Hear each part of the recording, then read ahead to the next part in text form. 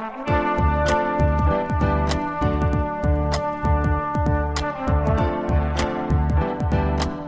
listening to the Co-Main Event Podcast. And now your hosts, Ben Folks and Chad Dundas. That's right. You're listening to another episode of the Co-Main Event Mixed Martial Arts Podcast.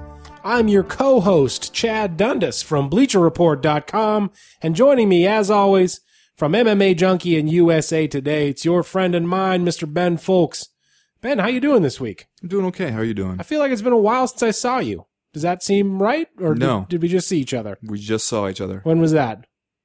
I don't know, man. You don't even remember, see? Last time we did this stupid podcast. That was a week ago. Not long enough. Are you freezing me out? Are you freezing me out of your life? Let's just say I've had to take a good hard look at my social circle, and I'm cutting the negative people out of my life, Chad. It's all positive from here on out for Ben Folks. Next thing I know, I turn around, you're going to be hosting a podcast with Brendan Schaub. I hear he just agreed to a multi-year deal, so I think that's out. Well, in that same vein, this episode of the Co-Main Event Podcast, per usual, is brought to you by DraftKings.com. You're an MMA fanatic and proud of it. You know all the fighters. You watch all the fights. You're listening to an MMA podcast right now. It's time you put your knowledge of the sport to the test at DraftKings.com. At DraftKings, you could win huge cash prizes every time you play. Just select 5 fighters, stay under the salary cap, outscore your competition, and you could be on your way to a massive payday. Score points for significant strikes, takedowns, advances, knockdowns, and more. These are the biggest daily fantasy MMA contests anywhere, and only DraftKings has them. Play to win a piece of the $1 billion in prizes that DraftKings is giving away this year. Do not miss out. Ben, tell them how CME listeners can play for free. Well, Chad, you hurry to DraftKings.com now and use promo code CME to play daily fantasy MMA for free this weekend during UFC 191. Remember, use CME to play for free now at DraftKings.com. That's DraftKings.com. Do you have any update on the Co-Main Event Podcast book club that you want to give at all? Maybe a reminder, tell everybody what's up? I've been reading. I don't know about you. I've been reading. I've heard from several listeners who say that they've gone ahead and bought To Light Us, to Guard Us by Sean O'Connell. And even one listener who described himself as a fan of the genre of like kind of fantasy lit and said he's into it so far, which neither of us, I think, are really normal readers of that genre. So I'm encouraged that somebody who thinks that this is right in their wheelhouse. We will need that person's comments for sure. Very when much it comes so. time to record the CME Book Club episode. Did you see that somebody actually compared it favorably to Snow Crash, which you and I did read? I did see that. We were forced to when we were in the same class together in grad school. So tell me what are we dealing with here? You keep saying fantasy. You haven't even cracked it open? I haven't bought it so to yet. speak? No, I have not purchased it. Jeez, even Danny Boy Downs has purchased it and begun to read. Yeah, well, I'm going to get to it. Okay. And I'm a fast reader. I feel like you're leaving this to last minute, like you do. True. Well, we haven't even set a date yet. We don't even know when we're going to do the damn thing. So I have to set a date to get you to take this seriously? You set a date and I'll start training as hard as anybody. You're the guy who just about to start training camp. You see him at the bar with a drink in each hand. He's just about to start getting in shape. Just about to start working hard. What's the book about? Tell me, give me a little bit more. You keep saying fantasy. Does that mean there's dragons? Is there sword play? I have not, it's more modern than that. I have not come across any dragons yet. However, an angel did appear in the midst of a gun battle. So that kind of shit. Okay. I can dig it. Yeah. All right. I'll get on that. To Light Us, to Guard Us by UFC fighter Sean O'Connell. That's right. And he actually wrote it. UFC light heavyweight, am I right? That's right. All right. 3 rounds as usual this week in the Co-Main Event Podcast. In round number 1, could somebody please make up their goddamn minds about when Ronda Rousey is fighting and who? And in round number 2, Bellator gives up on Fedor. The Barn Cat gives up on Bellator, and Bellator finally gives up the pairings for its light heavyweight tournament. And in round number 3, Demetrius Johnson and John Dodson both seem to be getting pretty ornery leading up to their UFC 191 clash over the flyweight title. So, you guys gonna watch? All that plus, are you fucking kidding me and just saying stuff? But right now, like we always do about this time, let's do a little bit of listener mail. Listener mail. First piece of listener mail this week comes to us from Nick Piccolino. He writes, if I were Fox Sports, would I have the right to be pissed at the UFC for consistently choosing to go on ESPN to announce big news, such as Ronda Holly Holm being moved to UFC 193? I completely get it. FS1 and their state-run broadcasts don't have much in the way of eyeballs on them, but the UFC doesn't even pretend to care about their broadcast partnership in these situations. Ben, I have to say that I also think this is a little bit weird, don't you? That it does seem like, especially lately, I would say within the last year or so, we've been seeing a lot of the UFC on ESPN, whether that just be coverage for Ronda Rousey or rumors that Brock Lesnar is coming back, but Dana White has made an awful lot of appearances on SportsCenter to announce this kind of news, and anymore you typically get UFC main eventers for their larger shows going on SportsCenter. I believe they even took the Octagon up there to Bristol, Connecticut, and set it up in the parking lot for a Chris Weidman fight. Not that he didn't have the fight in the parking lot. I get you. Okay, yeah. Good. I'm glad. But yeah, it seems a little weird, right? Because we got this multi-million-dollar Fox Sports deal underway. Well, I think for a long time for the UFC, ESPN has been like the one that got away, kind of. They always want that attention, that big mainstream sports media attention from ESPN, and they want it so much that it's like, they can be dating a new girl and it's going fine. Everything's going well. But then when ESPN calls and says, what are you doing Friday night? They quickly call the other girl and say they're sick. And no, I'm free, ESPN. What do you have in mind? Oh, you're washing your hair that night? Damn it. They go back and forth with ESPN like this. They crave that kind of validation, I think. And I mean, I could understand being pissed if you're Fox Sports.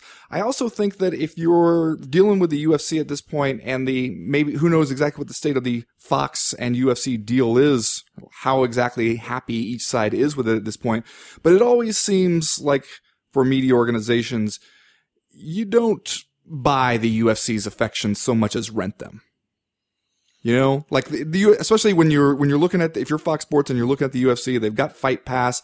They're kind of positioning themselves to be a little bit more, agile for whatever the new landscape of media turns out to be. You do have to get the sense, do you not, if you're Fox Sports, that, hey, maybe they're thinking about a future without you. It's, as a guy who used to work at ESPN and as an MMA writer, it's strange to me because when I left the company, when was that? 2010? 2011? We were so young then. I got the impression that ESPN was sort of washing its hands of mixed martial arts at the time. Just from the inside, it felt as though, the people in charge of TV and the people in charge of certainly where to spend the money and distribute the budget didn't want to have anything to do with mixed martial arts. And over the time that I was there, the budget got cut a couple of times, and obviously Chuck Mindenall had to leave and go find something else to do at MMA fighting, and then eventually it got to the point where I got offered the Bleacher Report thing, and I went back and asked my ESPN editor if there was a chance that ESPN would want to retain my services, and he was like, man, take the Bleacher Report deal because I don't see this getting any better. So I bailed, and then like a month after that, they pretty much cut the entire MMA staff except for Brett Okamoto. Yeah, really turned it into a one-man shop. Yeah, and so Brett is still over there doing good work. But at that time, I just thought, okay, well, this is over. Like they just don't want to have anything to do with it. And I didn't know if it was just because ESPN didn't really respect the sport or was slow to accept it, or because the UFC signed that deal with Fox that ESPN was just kind of like, okay, well, this is not our bag. ESPN decides kind of maybe we don't give that much of a damn about sports that we can't make money off of. And so like the about face, I feel is pretty weird, especially since they gave MMA some props during what was otherwise the biggest boom years of the UFC in 2009 and 2010, but kind of kept it at arm's length. So it's strange to me now to see them kind of seemingly embracing the UFC more and more, almost to the point that it makes me wonder if there is a financial relationship going on under the surface, which we always hear rumors about, and, as it concerns various outlets. And you mentioned, not buying the UFC's affections, but renting them. And I think in this case, it would go the other way. But like, that's just speculation. I don't know anything about that, but it does seem very strange that Dana White continually goes on SportsCenter to break this news. And if I was Fox Sports, like you said, it would be things that make me go, Yeah. Well, and then again, you also have Ronda Rousey going on Good Morning America, to announce her next fight, presumably to my mom's friends. Right. And that's on ABC, isn't it? What channel's Good Morning America? I don't know, man. Maybe a ESPN property, a Disney property. Maybe. That's just I don't know. Next question this week comes from Darcy LeDrew. He writes, a lot of pundits, including Joe Silva, according to John Anik on his podcast, are calling for the small cage for every event, pointing out that it leads to more finishes. I might be in the minority, but I think that the smaller cage will negate the importance of footwork, lead to more concussions, and ultimately take away one more tactical approach from fighters. Am I exaggerating this? And then it says discuz. Yeah, that's an interesting spelling. DIZKU, and then a bunch of Z's. A lot of Z's. Followed by 2 exclamation points. And then it says, please. Right. Nice contrast. I think that we sometimes oversimplify this small cage thing by just saying small cage equals knockouts. So I've talked to several different fighters about how they feel about it, and some of them say, like a lot of guys have referred to the small cage in conversation with me as the grappler's cage, because they feel like easier to get a takedown in the smaller cage. There's not as much room to run and hide and to avoid that. Easier. Like if your goal is to back somebody up into the fence and get a takedown from there, which is where most of the takedowns happen in MMA these days, then you should want to fight in the smaller cage, right? I mean, that's why Tim Kennedy was saying he wanted to fight Bisping in the smaller cage, was your chances of enacting that game plan are a lot better in the smaller cage. But I also think too, it depends heavily on weight class. Because if you've got some heavyweights in there, like Matt Mitrione said, it feels like you're taking a couple steps and you're all the way on the other side of the cage. You just don't have as much room to work. But for the flyweights, maybe not as huge a difference there. So I don't know if it's quite as simple as just small cage equals concussion fest. But there does seem to be more finishes in the small cage, which I can see why the UFC would want that. You know what really helps the grapplers is if you put an incline right up against the fence. Okay. You call it a pit. A pit. You refer to the cage as a pit. There you go. And you talk big about how it's going to increase the excitement, quality, value of the fights, and then it just turns out it's super easy for guys to take other guys down. Chris Tucherer to go out there and just take everybody down. That's what happens when you got a pit type scenario. Everybody with the benefit of hindsight, Chad, looks like a genius. But come on, I remember you giddy with excitement in the early days of Yama pit fighting. The early night. Right. I talked to Demetrius Johnson this past week as leading up to UFC 191, and he was telling me, like you said, when you're 2 5'3", 125-pound guys in there, the octagon, in his words, feels quote unquote fucking enormous.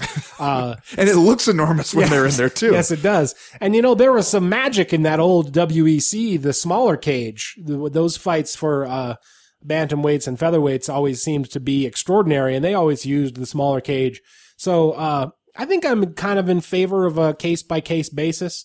Maybe when you're going to have flyweights in the main event, like we're going to have this next weekend coming up at UFC 191, the small cage might not be a bad choice. And then, if you're going to do an entire main card of heavyweight fights like they did back at UFC, whatever it was, then the large cage might feel more apropos. Almost like you should go by the size of the competitors. Yeah, but then, that's not how they do it. They do it based on size of venue. And I can imagine it would make some heads explode in the UFC office with already the logistical difficulties they face putting on events. If you want them to also be like, oh, by the way, we're in a small fight night size venue here on this next weekend, so don't book any heavyweights. But then the next weekend, we're in the MGM Grands and don't book any flyweights. I think that would maybe be a bit too much to ask. Well, it would certainly cause a lot of problems if you tried to completely eliminate heavyweights from the small cage and vice versa. I'm just saying, when you got your tent pole events, as it were, like UFC 191 this weekend, and you got the flyweight title on the line, you might want to do Demetrius Johnson and John Dodson a favor by putting the small cage out there. But then, and that obviously would come at the expense of Frank Mir and Andrei Arlovsky, who are also on that card, but got to break a few eggs, man. You know what I'm saying? Get to where you want to go. Just ruthless businessman Chad Dundas. Next question this week comes to us from Anthony Varney. He writes, I liked Max Holloway's call out of Frankie Edgar. A couple of days later, it's announced that Edgar will be fighting Chad Mendes in a title eliminator on the eve of Aldo versus McGregor. Where does this leave young Jerome Max Holloway?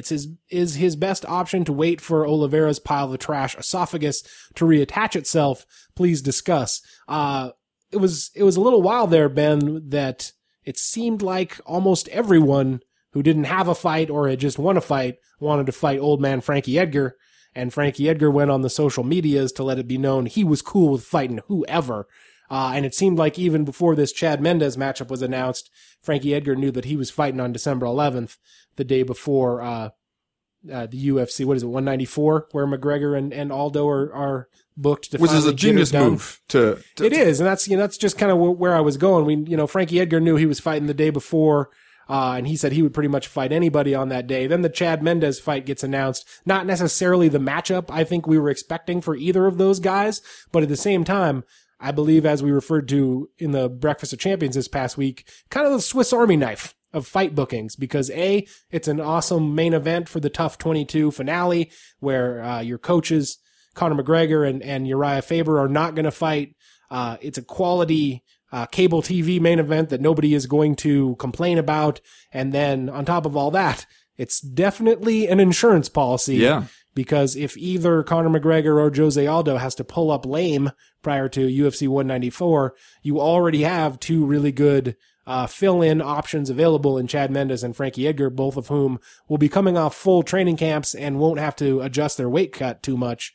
And there's another, it's Khabib Nurmagomedov and Tony Ferguson is already on the Tough 22 card. So if you get into a doomsday scenario and have to pull Frankie Edgar off that card and put him on UFC 194, you can just go ahead and make Khabib versus El Kukui the main event of the Tough 22. And then you hope it doesn't come to that, but if you got to do it, you could do a lot worse. You could do a lot worse. I wonder there, though, would it then switch to being 5 rounds? Because as I said in last week's show, Tony Ferguson's style, which I love, in a 3-rounder against a guy like Nurmi, kind of a nightmare situation for him. But 5 rounds against Nurmi, hey, maybe he has a chance to pull something off. So maybe he's hoping for a situation like that.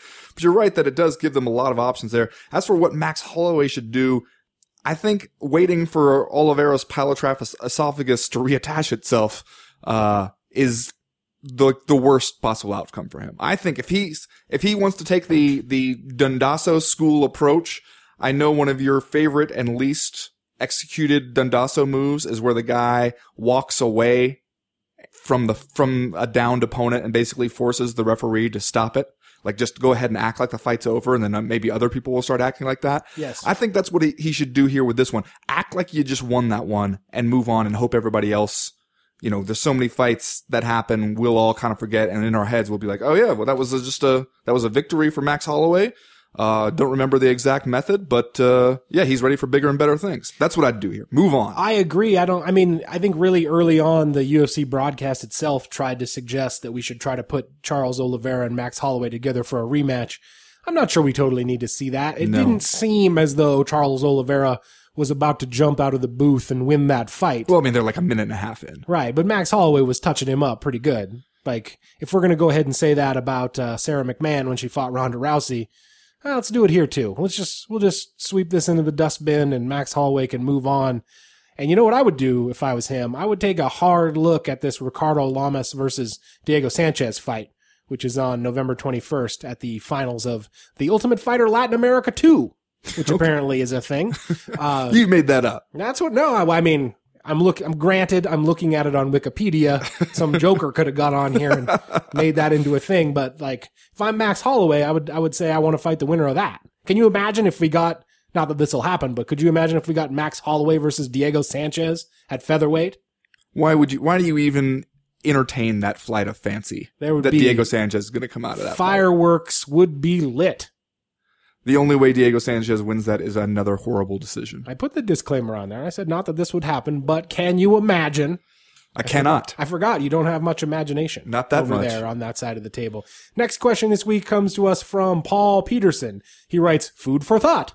eliminate the 170-pound division and create a 165-pound division and a 175-pound division. This will, 1, give the Jorge Masvidals and Kelvin Gasselims of the world less to cry about, which should increase in number soon with the IV ban and PED testing coming into play, and 2, give some relief to the logjam that is the lightweight division.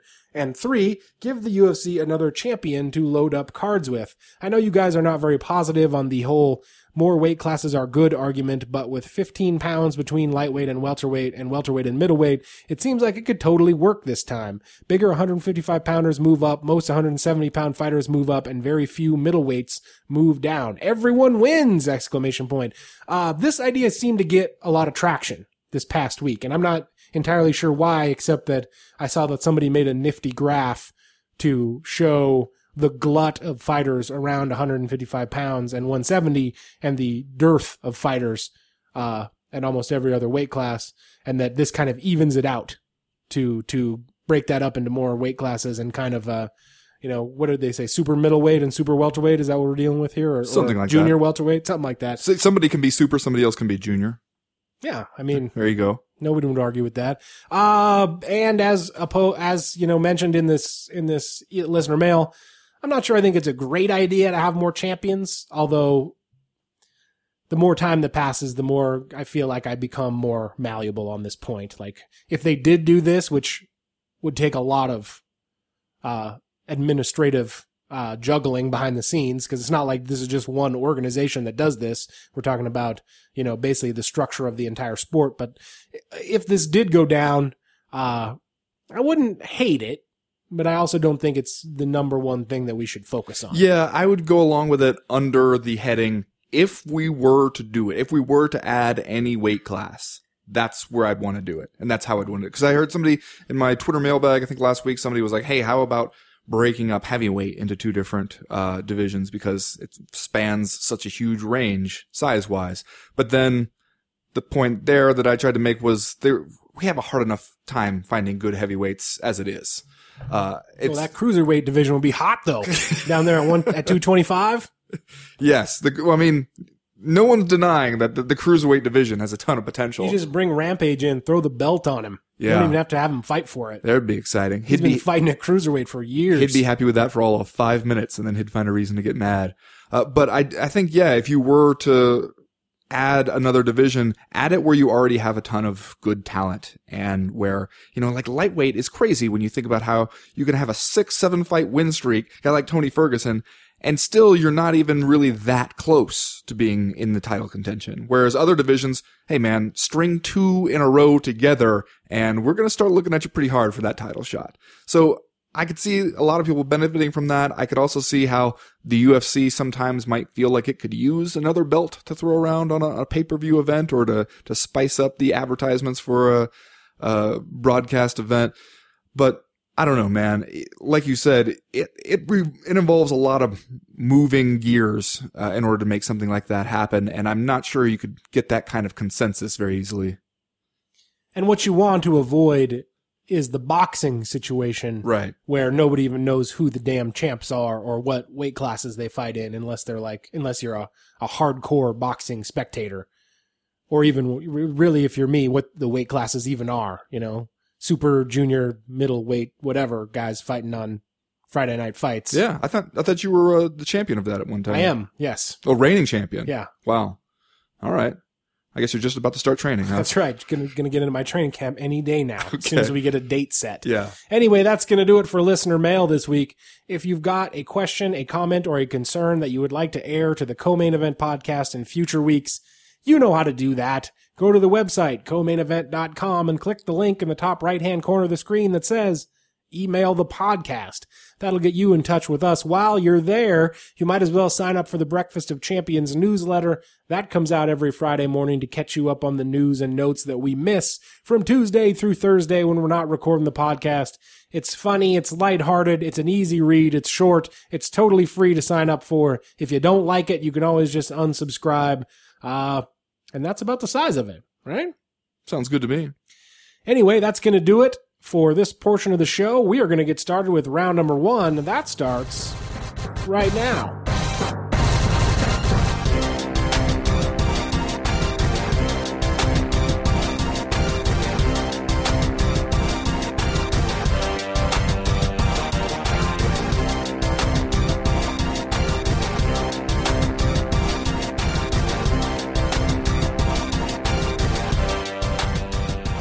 Round one of the Co-Main Event podcast is brought to you by the National Academy of Sports Medicine. The National Academy of Sports Medicine is looking for people who want an exciting career in the fitness industry where you wake up every day doing something that you love. NASM trainers improve people's lives by helping them reach their health and fitness goals.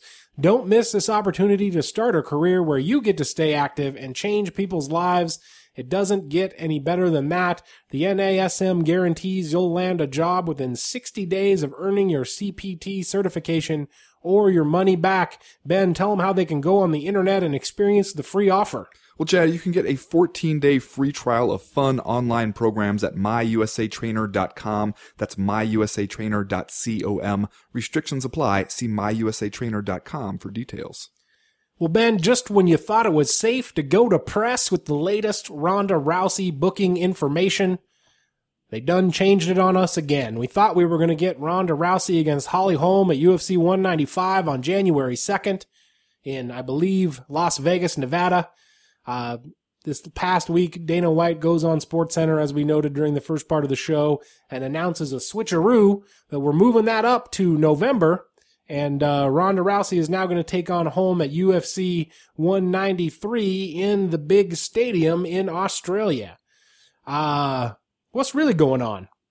You know, I'll tell you what's really going on, and that is, as I referred to it in an article I had go up earlier today, it's kind of convenience booking at this point for the UFC, right? You had this stadium thing already planned. It was going to be Robbie Lawler and Carlos Condit.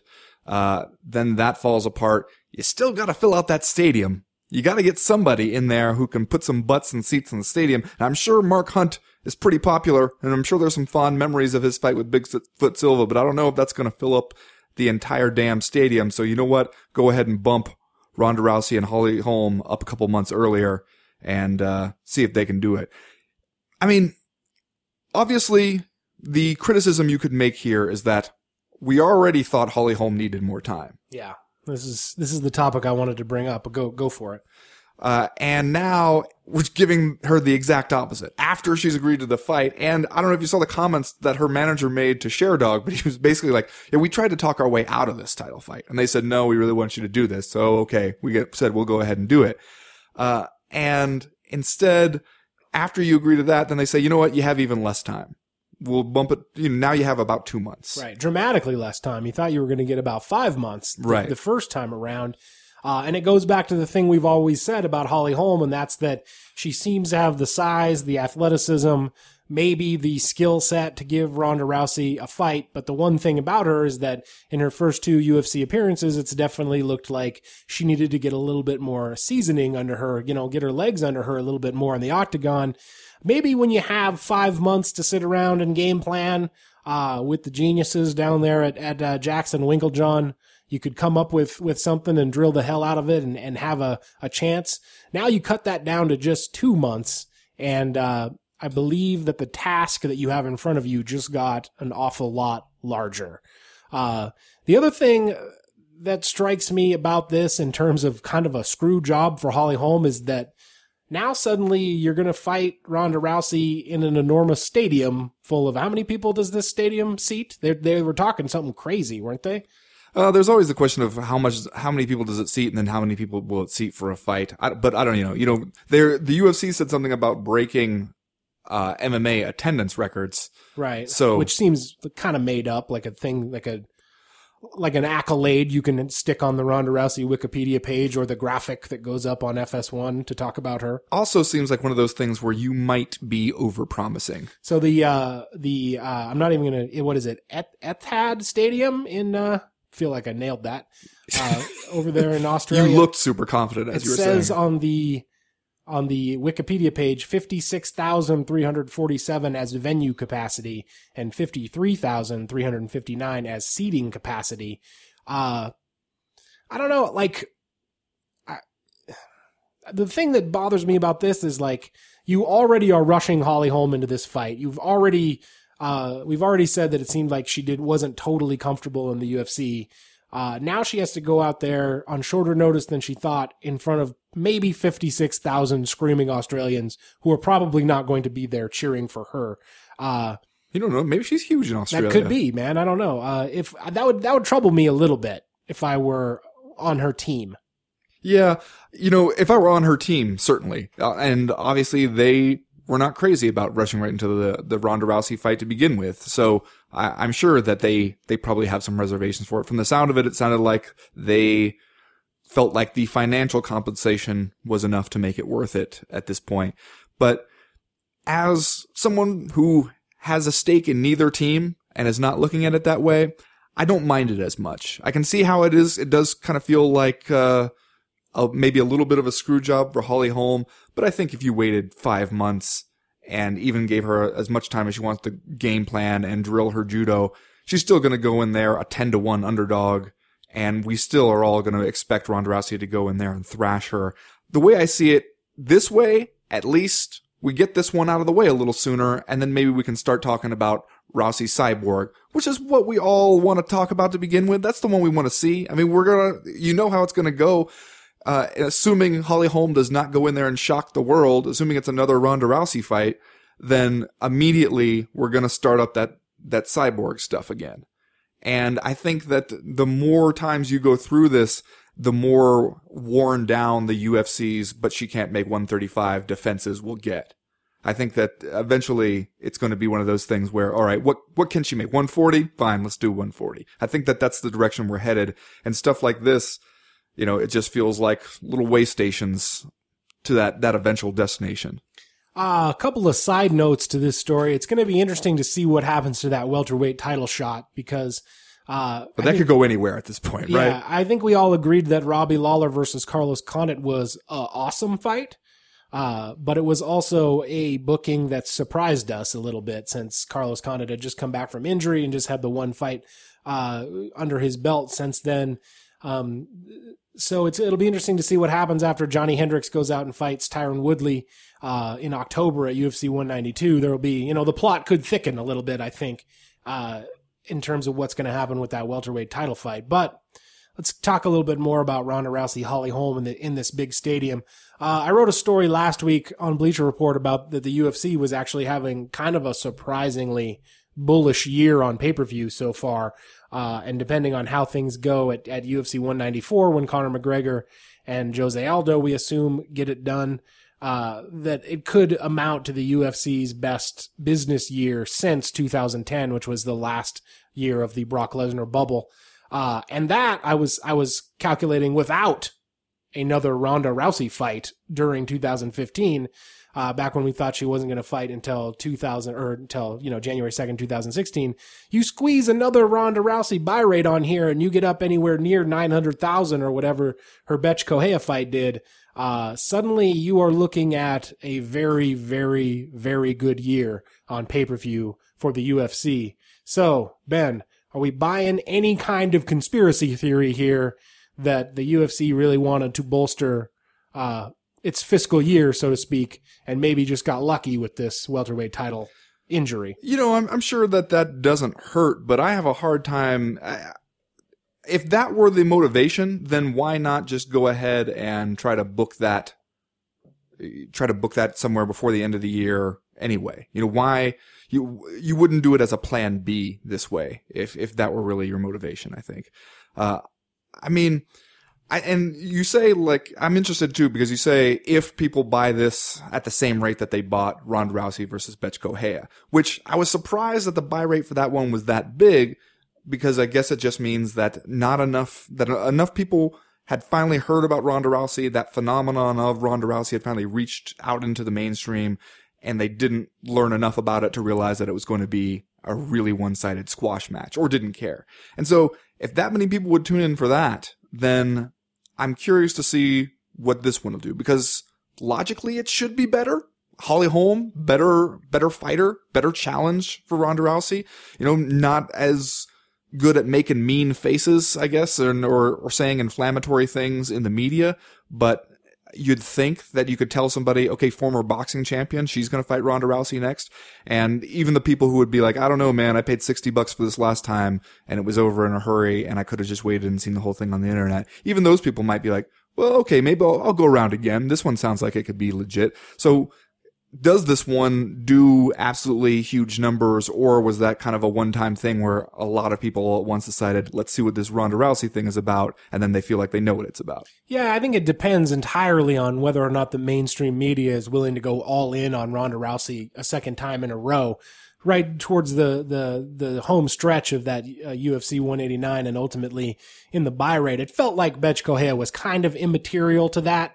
I'm not sure that we got much of a bump out of her trash talk or anything like that. I think people were just fascinated by Ronda Rousey, and by people I mean, non-fight fans, people that just wanted to tune in, as you said, to see what the whole Ronda Rousey thing was about. So I don't necessarily know that opponent has a lot to do with that. I feel like we're into this weird celebrity stage of Ronda Rousey's career where the UFC is trying to market her to people who aren't necessarily fight fans, and it may not matter who her opponent is or whether or not her opponent is viewed as being a good challenge. I think it's going to come down to how much of a rub she's able to get from people like ESPN, and additionally to that, whether or not, just as you talked about, people are turned off by the fact that these fights are later just viewable on the Vine, and they want to just save the money and watch the social media clips later. That'll be interesting, and that'll tell us a lot, I think, about Rousey's long-term staying power as the UFC's top star. Let's do Are You Fucking Kidding Me? And then we'll move on to round number 2. Ben, what's your Are You Fucking Kidding Me this week? Well, Jed, I know we're going to end up talking more about UFC 191 later in the show, but one of the things I wanted to point out, lest it go unnoticed, you know who's fighting on the Fight Pass prelims of UFC 191? Fight Pass prelims. Some people I've never heard of. Just my guess.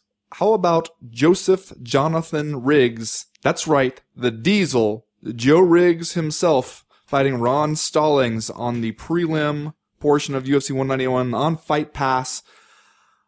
But the thing I really want us to take note of here is that Joe Riggs, with I believe at this point somewhere near 60 professional fights to his credit, fighting on Fight Pass. But are you fucking kidding me? Somehow, Joe Riggs still just 32 years old. Wow.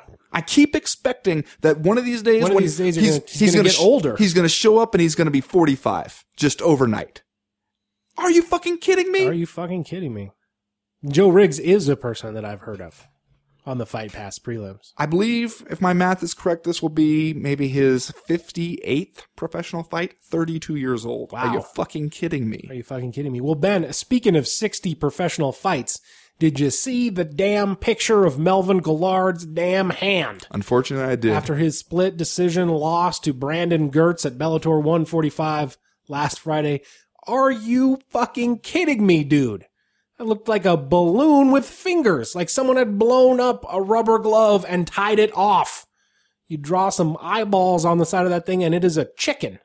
Wow. Are you fucking kidding me? He says that happened early in the second round, and then he fought the rest of the way, which I guess that's where 60 professional fights will get you. I guess it is. Can you imagine having the glove pulled off your hand and the wraps cut off by the time that thing has started to swell up? No, I cannot. That's just awful. Yeah. Are you fucking kidding me? Fucking kidding me? Well, that's going to do it for round number 1. We'll be right back with round number 2.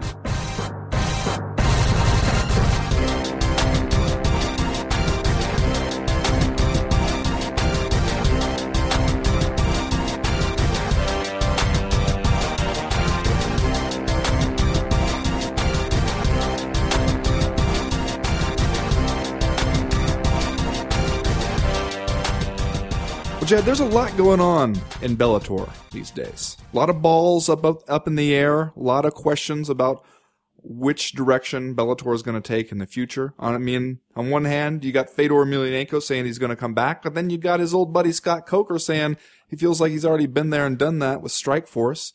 You got the big Bellator Dynamite event coming up, which, by the way, beforehand features a fan fest meet and greet with none other than Fedor Emelianenko involved.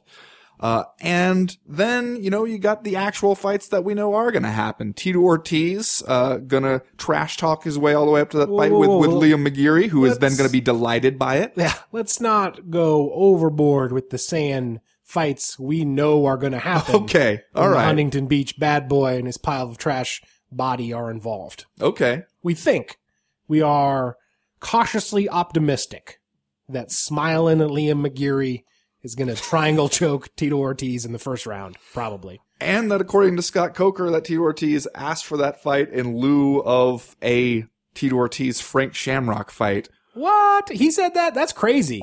That is crazy. There's no way I would want to fight Liam McGeary if I'm Tito Ortiz rather than Frank Shamrock. That's why you're not Tito Ortiz, I guess. Here's the quote from Scott Coker.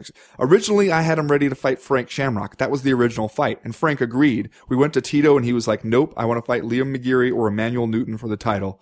Shamrock versus Ortiz and San Jose would have been just a monster fight. I'm thinking like a promoter here, but he didn't want to do it, and he just kept bugging me. When Liam fought Emmanuel, he just kept tapping me on the shoulder and said, I want to fight the winner of those two. Now, I'm going to say, first of all, before we move on, Tito Ortiz versus Frank Shamrock in San Jose, would watch. Hashtag would watch. I mean, it'd be another one where you might feel a little bad about yourself afterwards, but you hashtag would watch. Yeah, absolutely. The Fedor thing is promoter talk. Right? There's no way if Bellator had the opportunity to land the last emperor, Fedor Emelianenko, for a deal that it felt was worthwhile, that it would pass that up, right? You're saying you don't think that Fedor Emelianenko and his people came to Scott Coker with a reasonable deal, reasonable parameters for an offer out there, and Scott Coker said, you know what, Fedor, it was beautiful the first time we did it, and I'd like to leave it that way. I'd like to just remember us as we were. It seems more likely to me that Fedor's people came into the room in all stone-washed denim outfits with a couple of empty Halliburton suitcases and threw them up on Scott Coker's desk, and we're just like, Scott, you fill this with cash, and we will deliver you Fedor Emelianenko. And Scott Coker threw his hands up and said, too rich for my blood.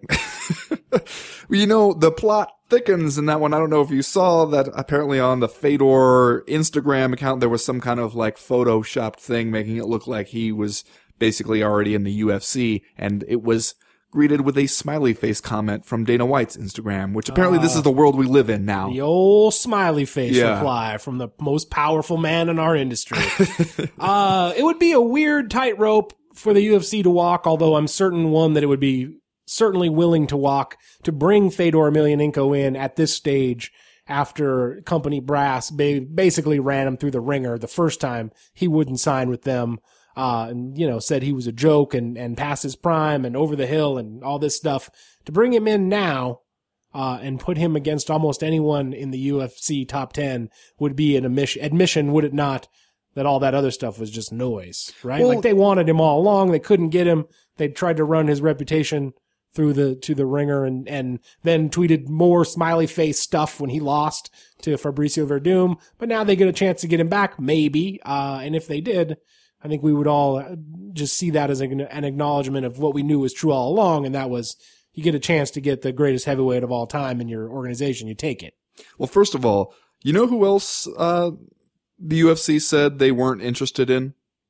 Holly Holm, for one. Right. So that's how that stuff goes. And you know, who else in the current UFC heavyweight division who are pretty important players that the UFC at one time or another decided it wasn't interested in? Guys like Fabricio Verdum, guys like Andrei Arlovsky. I think at this point, this kind of thing this about face has happened often enough that it's almost to the point where it's not even worth taking note of anymore. That's not going to be a huge obstacle, I don't think. I mean, I don't think the UFC is going to be like, but what if this seems to contrast with stances we've taken in the past? It'd be like them like does our previous rhetoric. Then where will we stand? Well, what will become of our credibility if we make another one of these ads proclaiming a different person the pound for pound best fighter on the planet? We just did this 3 months ago with somebody else. No, that's not how they're thinking over there. So I don't think that's a big obstacle. $1 million question though. Are we buying that Fedor shows up in the UFC, or does Dana White go on Piper's Pit to do the contract signing and Sakakibara shows up and hits him with a coconut, and next thing we know, Fedor is fighting Ishii one more time on New Year's Eve somewhere in Japan? Are we just getting in a twist over nothing here? I don't see that coconut scenario playing out really as likely. I mean, as fun as that would be. But I don't know. It does seem like I can totally imagine, like we said before, in the twisted way that MMA fans get what they want, the way a person in a Twilight Zone episode gets what they want, which is to say, kind of, but in such a demented way that it feels almost torturous. it does seem like this is when we'd get Fedor in the UFC, does it not? This Fedor in the UFC now against, somebody like Jared Rosholt or something like that. That is the MMA fan equivalent of Burgess Meredith putting on his glasses to read all those books that he finally has time for now, only to have the lenses fall out on him. There was time now, Chad. I think that's what I said a couple weeks ago. Like the MMA gods would only allow this to happen after it was not necessarily the primetime event that we wanted it to be, back when he should have come to the UFC, or they should have been able to come to an agreement. At the same time, though, if we know one thing about Fedor Emelianenko, it's that he views the world, including the MMA world, differently than we do. So I don't think we should make this a Bellator or the UFC argument. I think there's a good chance that he goes back with his friends in Japan and, has a couple more fights that very few people on this side of the Pacific are going to watch. Anyway, though, let's talk briefly light heavyweight pairings. Which light heavyweight pairing are you more fired up for? Muhammad Lawal against, who's he fighting? Linton Vassell, or the big homie Manny Newton against Phil Davis? And there's only one right answer to this question, so it's consider the it. Big homie stepping back into that fleshy realm, Chad. That's right. It's the big homie against Phil Davis. A lot of answers will most likely be provided about the fitness of Emmanuel Newton. I'll tell you what. If Emmanuel Newton shows up there, hopefully not on any kind of like weird diet where he's like, oh, I've only been eating popsicles for 60 days because it came to me in a vision. If he goes in there and is in a shape to perform and steps back into that fleshy realm and Emmanuel Isaac Newton beats Phil Davis, I am ready to get all the way fucking excited about the big homie Manny Newton. I don't know about you. He hits him with something spinning. Just some kind of crazy. What if Phil Davis turns off like a robot, like Muhammad Lawal did when Manny Newton hit him with that spinning back fist? Man, I'll be jumping out my seat, Chad. I just hope he's ready to step back into that fleshy realm and to say a bunch of batshit crazy stuff beforehand. What if, Ben, Tito Ortiz upsets Liam McGeary in the main event? Okay, so now we're just having fun. We're just having fun? Okay. It's a Bellator round. What else are we going to do? Emmanuel Newton emerges victorious from this tournament, and we get the big homie against the Huntington Beach bad boy. Something else. #WoodWatch. Let's not forget, though, that Bellator is still Bellator. It seemed like they were moving to position the Barn Cat, Tamden McCrory, in a middleweight title fight, only to be sort of jilted by him as he returns to the UFC. So I think Bellator had to scramble a little bit to put together a new middleweight title fight, Brandon Halsey against Rafael Carvalho, at the Mohegan Sun in October. And the Barn Cat, my friend, did not have too many nice things to say about his time over in Scott Coker's world. No, he threw some shade on his way out the door. Surprising, because he was so successful. And, it kind of, I don't know, maybe this is not true, but like from the outside looking in, it seemed like my perception of it was that Bellator kind of gave him an opportunity, right? And then he comes in, wins a couple of fights by knockout, skirts right on out the door again, back to that girl that you were talking about earlier. Well, who you clear your schedule for. I never blame fighters for doing stuff like that, because as I've heard from coaches before, and I think is definitely a true thing, fighters have to be selfish. Because as we've seen, Chad, if the fighter is not looking out for his or her own best interests, ain't nobody else going to do it for him. So, hey, if he feels like the money for him is over in the UFC, go get that money. I mean, maybe don't be such a jerk about it that you can't go back or still be cool if you run into Scott Coker in the hallway. But, I get you. I feel your pain there. Yeah, I certainly don't blame McCrory for doing that because, in the same vein of what you were just saying, the organization will always cut you. Like it ain't no thing. So you're right. He's got to take care of himself and do what's right. Still kind of a bummer for Bellator, though. It felt like at least from the emails that I was receiving, it felt like they were on the verge of announcing that fight, and then suddenly the Barn Cat is fighting somewhere else. So kind of a bummer there for Bellator. Well, you know what they say about the Barn Cat. I mean, you don't ever really tame the Barn Cat. They call him the Barn Cat for a reason, right? And that's probably because he wanders from barn to barn. You're just going to wake up one of these mornings and the Barn Cat will be gone. I assume it's his transient nature that led to his nickname, the Barn Cat. That's as good an explanation as I've heard. Anyway, that's going to do it for round number 2. We're going to get started with round number 3 right now.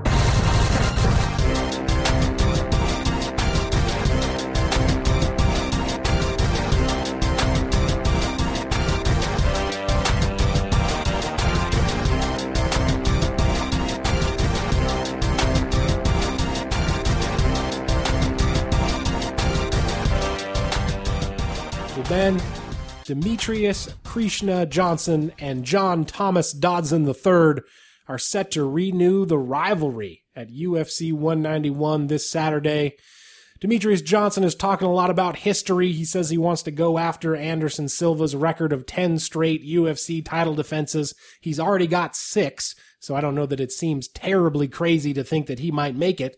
Meanwhile, John Dodson is just spitting hot fire all over everything every time anybody asks him any question about this fight. He seems fired up about this.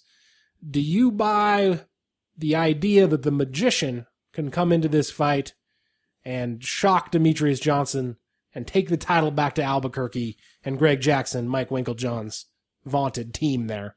You know, I'm not going to say he can't do that. I think a guy like him who, as hard as he hits, and we saw Demetrius Johnson feel that a little bit in the last fight, he can always catch you and hurt you and maybe turn the whole night upside down for you. However, if you're asking me who I think is going to win this one, I think Demetrius Johnson's just a little bit too good, man. He just doesn't make many mistakes at all, and he doesn't leave you many openings to land that one big punch. I mean, I'm interested to see what kind of improvements and adjustments John Dodson might have made, because it did seem like in the last one, it seemed like as the fight wore on, Demetrius Johnson figured out how to win it, and John Dodson was kind of still going with what he started with. And so I'm interested to see how that dynamic has changed this time, although I was a little bit surprised. Have you seen the odds on this one? No, I have not. Demetrius Johnson, I mean, not surprised he's the favorite, but about a 5-1 favorite. Really? That does surprise me. You know, the first fight is... If you had $20 you never wanted to see again, Chad. Don't steal my taglines. I'll use them where I see fit. The first fight between these two is one of the free fights that the UFC put up on YouTube or a couple weeks ago, actually. I watched that last week to prepare to talk to both these guys, and that's a close fight, man. Like, John Dodson, of course, leading up to this fight, is talking crazy, saying that he thinks he won that fight. But the first couple rounds were definitely very close, and I think you could make the case Dodson won those rounds because he drops Demetrius Johnson a couple times in those first 2 rounds. And then there's the champion kind of takes over in those final 3 rounds. That was only the second time in his career that John Dodson had gone 5 rounds. The first time, incidentally, was when he went 5 rounds with Pat Runez and lost that also. A split decision back at the Ultimate Warrior Challenge 7 in Fairfax, Virginia. Which yes. We all tuned in for that. We all remember that one. Back on October 3rd, 2009. Oh, you don't have to tell me. Etched in the brain, my man. And Demetrius Johnson told me this past week that Pat Runez was actually a training partner of his heading into that first fight. And he told him, man, if you just stay on this guy, he will break and you will beat him. And that's kind of what happened in the first fight. And Demetrius Johnson remains convinced that that is exactly what will happen in the second fight as well. So if John Dodson shows up ready to go 5 rounds, I think things could be a little bit more interesting. But I think, like you said, you'd kind of have to, I mean, just for the sheer history of what we know about this division, you'd have to be a little bit crazy to pick against Demetrius Johnson at 125 pounds right now. Yeah, especially considering that when you think about it, John Dodson really hasn't had a chance to compete quite as much between that last fight as you'd like him to. You know, he's dealt with some injuries and stuff. You know, last fight was that decision against Zach Mikulski where he didn't look exactly spectacular in that one. And you know, I guess it seems like one of those divisions. I was thinking about this where you were saying John Dodson or Demetrius Johnson aiming for that record of Anderson Silva. What's it? 10 title defenses. 10 consecutive title defenses for Anderson Silva. And it made me wonder, will we look at it differently if Demetrius Johnson breaks that record but only fights 4 or 5 different dudes? You know, and I don't know. It seems like it's one of those divisions where we were kind of looking around and saying, well, all right, John Dodson, that feels like one that you could sell again just because he did manage to do something to the champ. So go ahead and run that one back. Although, I mean, honestly, it feels like Demetrius Johnson is better now than he was the first time they fought. Well, yeah, Demetrius Johnson has had 5 fights since that fight. So he's had a lot of ring time, and he does seem like the kind of guy who just kind of keeps getting better and better. It also seems, though, like he still, to this day, really struggles to convince mixed martial arts fans that he's a guy that they would want to shell out their money to watch. And I don't know if that's just because of his fighting style or because he is 125 pounds, or because up until recently he's kind of been portrayed as a real nice guy, kind of a low key character who prefers to do his talking in the cage. John Dodson certainly thinks of this fight as a fight over the soul of the flyweight division, and is convinced that if he wins, he will be able to be a better and more marketable champion than Demetrious Johnson. But as far as Demetrious Johnson is concerned and how we view him historically, I know that that is an important thing for him in his own mind to break that record and have that be a thing that he says nobody can ever take away from him. But at the same time, you know, we talk about Anderson Silva's greatness, and that's certainly part of it, that he's strung together all of those UFC title defenses. But it seems to me like even if Demetrious Johnson were to break that record and string together 10 title defenses in a row, it's not as though MMA fans are going to be like, oh, well, now at this point, we must respect and send our money Demetrious Johnson's way. Like, that'll be a huge milestone and be an important thing in his career, but at the same time, I don't really see it changing anybody's mind about him. Yeah, well, I mean, at this point, what could he do? Yeah, nothing. What could he do? What could he say? You know, I think the best way for him to go with it is the way that he's been edging towards lately, which is just to say, like, you know what, I don't really care if you buy it. Like, I'm awesome. I don't know what your problem is. And I'm not going to worry about it too much. I think that's the best option available to him at this point, because if he were to start just trying to, you know, channel Chael Sonnen or something like that, I think we would all see that as something that just rings really false for him. Well, but it's a weird situation though, because when you talk to Demetrious Johnson, he does talk trash, and he does have a little bit of an edge to him, and he works pretty blue, if I do say so. Swore a little bit more than I expected him to, but like, I came away from our latest conversation either wondering if he had kind of made the conscious decision to portray himself as having a little bit more of an edge, or if like this had been there the whole time and we had just sort of overlooked it in favor of this storyline about him being like a quiet family man who lives outside Seattle, Washington with his wife and is nice and a very technical fighter and blah, blah, blah. You're saying maybe there's a freedom in no longer giving a fuck for him? There may, in fact, be. Like, it feels like one of those situations where, you know, Demetrious Johnson is coming out of his shell a little bit, and I just wonder if it's too little too late. Like, people have already made up their minds about him. Or there's the other possibility that was never really the knock against him, and it's just that casual fans or whatever you want to call them don't want to shell out their money to watch 125-pound guys fight. Yeah, that could be it too. I think we talked before about how it seems like, you know, boxing hasn't had a problem getting fans interested in some of the smaller fighters. What you see going on with Conor McGregor now makes you think that at least to a certain point, you know, if you can get people interested in 145-pounders, why shouldn't you be able to get them interested in 125-pounders? I don't know. Maybe it's one of those things where it's just a bunch of that stuff all adds up together, or like you said, the narrative has just been too set at this point. And it does seem like, you know, when there's a Demetrious Johnson fight coming up, because you start to see the articles pop up about why fans aren't more into Demetrious Johnson and why they should be at times. You know, and I think that's just the best thing he could do right now is what he is doing, which is to stop thinking about it, and if we would leave him alone, stop talking about it. Yeah. Let's say he gets past John Dodson, you might have Jussier Formiga coming for him. You might have Henry Cejudo coming for him. John Lineker, I suppose, if he could ever get it together and make 125 pounds, put a win streak together.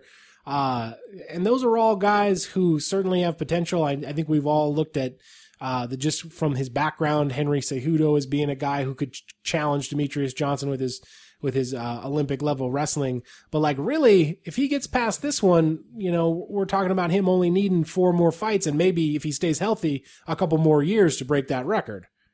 Right. You know, and I think that, you know, Henry Cejudo is a guy that it seems really easy to get excited about that idea, but then in his last fight, even he will tell you that he didn't look like he was ready to fight Demetrious Johnson. So I think you still got a little bit of time there. I'm wondering when is going to get to the point where everybody starts pressuring him to go up and fight at bantamweight.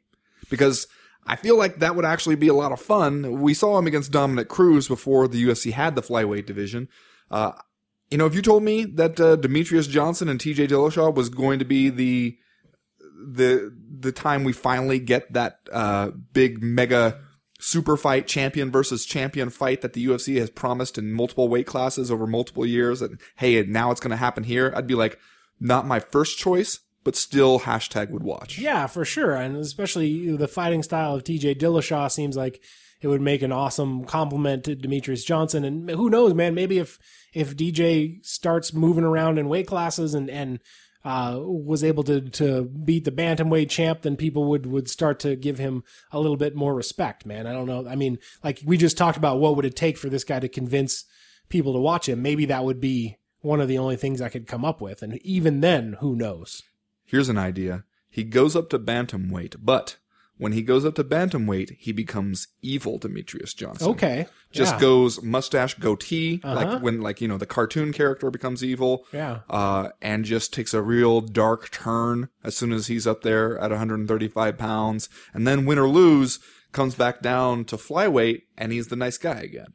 Interesting. Well-groomed like beard again. I feel like you are a WWE writer pitching me a split personality angle right now. And I'm really good at reading people, and I think you like it a lot. Who is the evil version of Mighty Mouse? Like, is there like Spider-Man has Venom, right? Is that...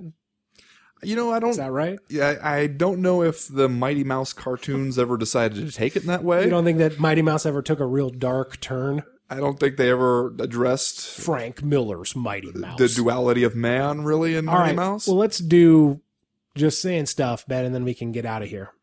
Why don't you do your Just Saying Stuff first? I will, Ben. A couple of the UFC's quote-unquote independent investigations into the conduct of its own athletes wrapped up this past week, and, surprise, surprise, they both basically turned up inconclusive results. First, you had Anthony Johnson. He was forced to apologize for basically bossing up on a lady at the gym and tossing her yoga mat across the workout area. Well, that one seems kind of conclusive, doesn't it? Well, he also had to agree to make a donation to her charity of choice, which for her sake, I hope she is the treasurer, trustee, and only board member of.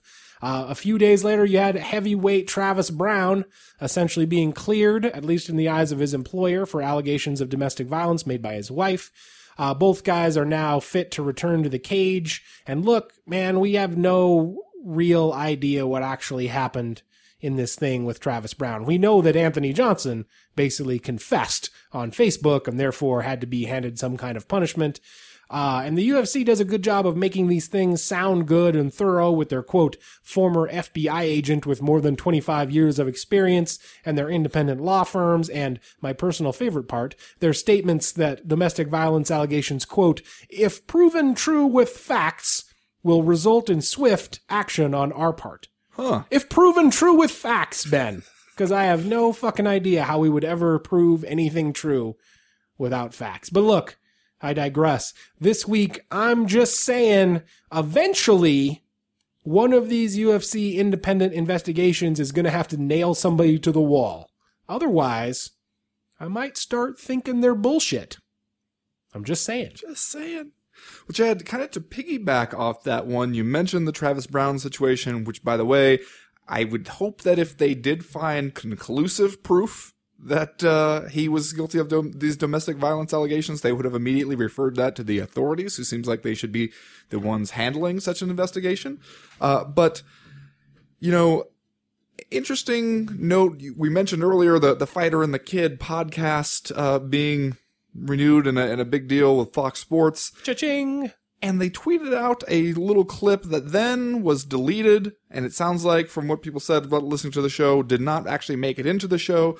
But in it, Brendan Schaub had some choice words for Ronda Rousey, who is said to be dating Travis Brown now, which, first of all, I like to just say, maybe we should stay up out of fighters' personal lives a little bit when it comes to who they're dating and what their relationship status situation is, and not gleefully rush to write articles on that. But Brendan Schaub said, it's tough when you're like, don't be a do-nothing bitch and you hate on Mayweather and then your boyfriend's over here beating the shit out of his wife. Ooh.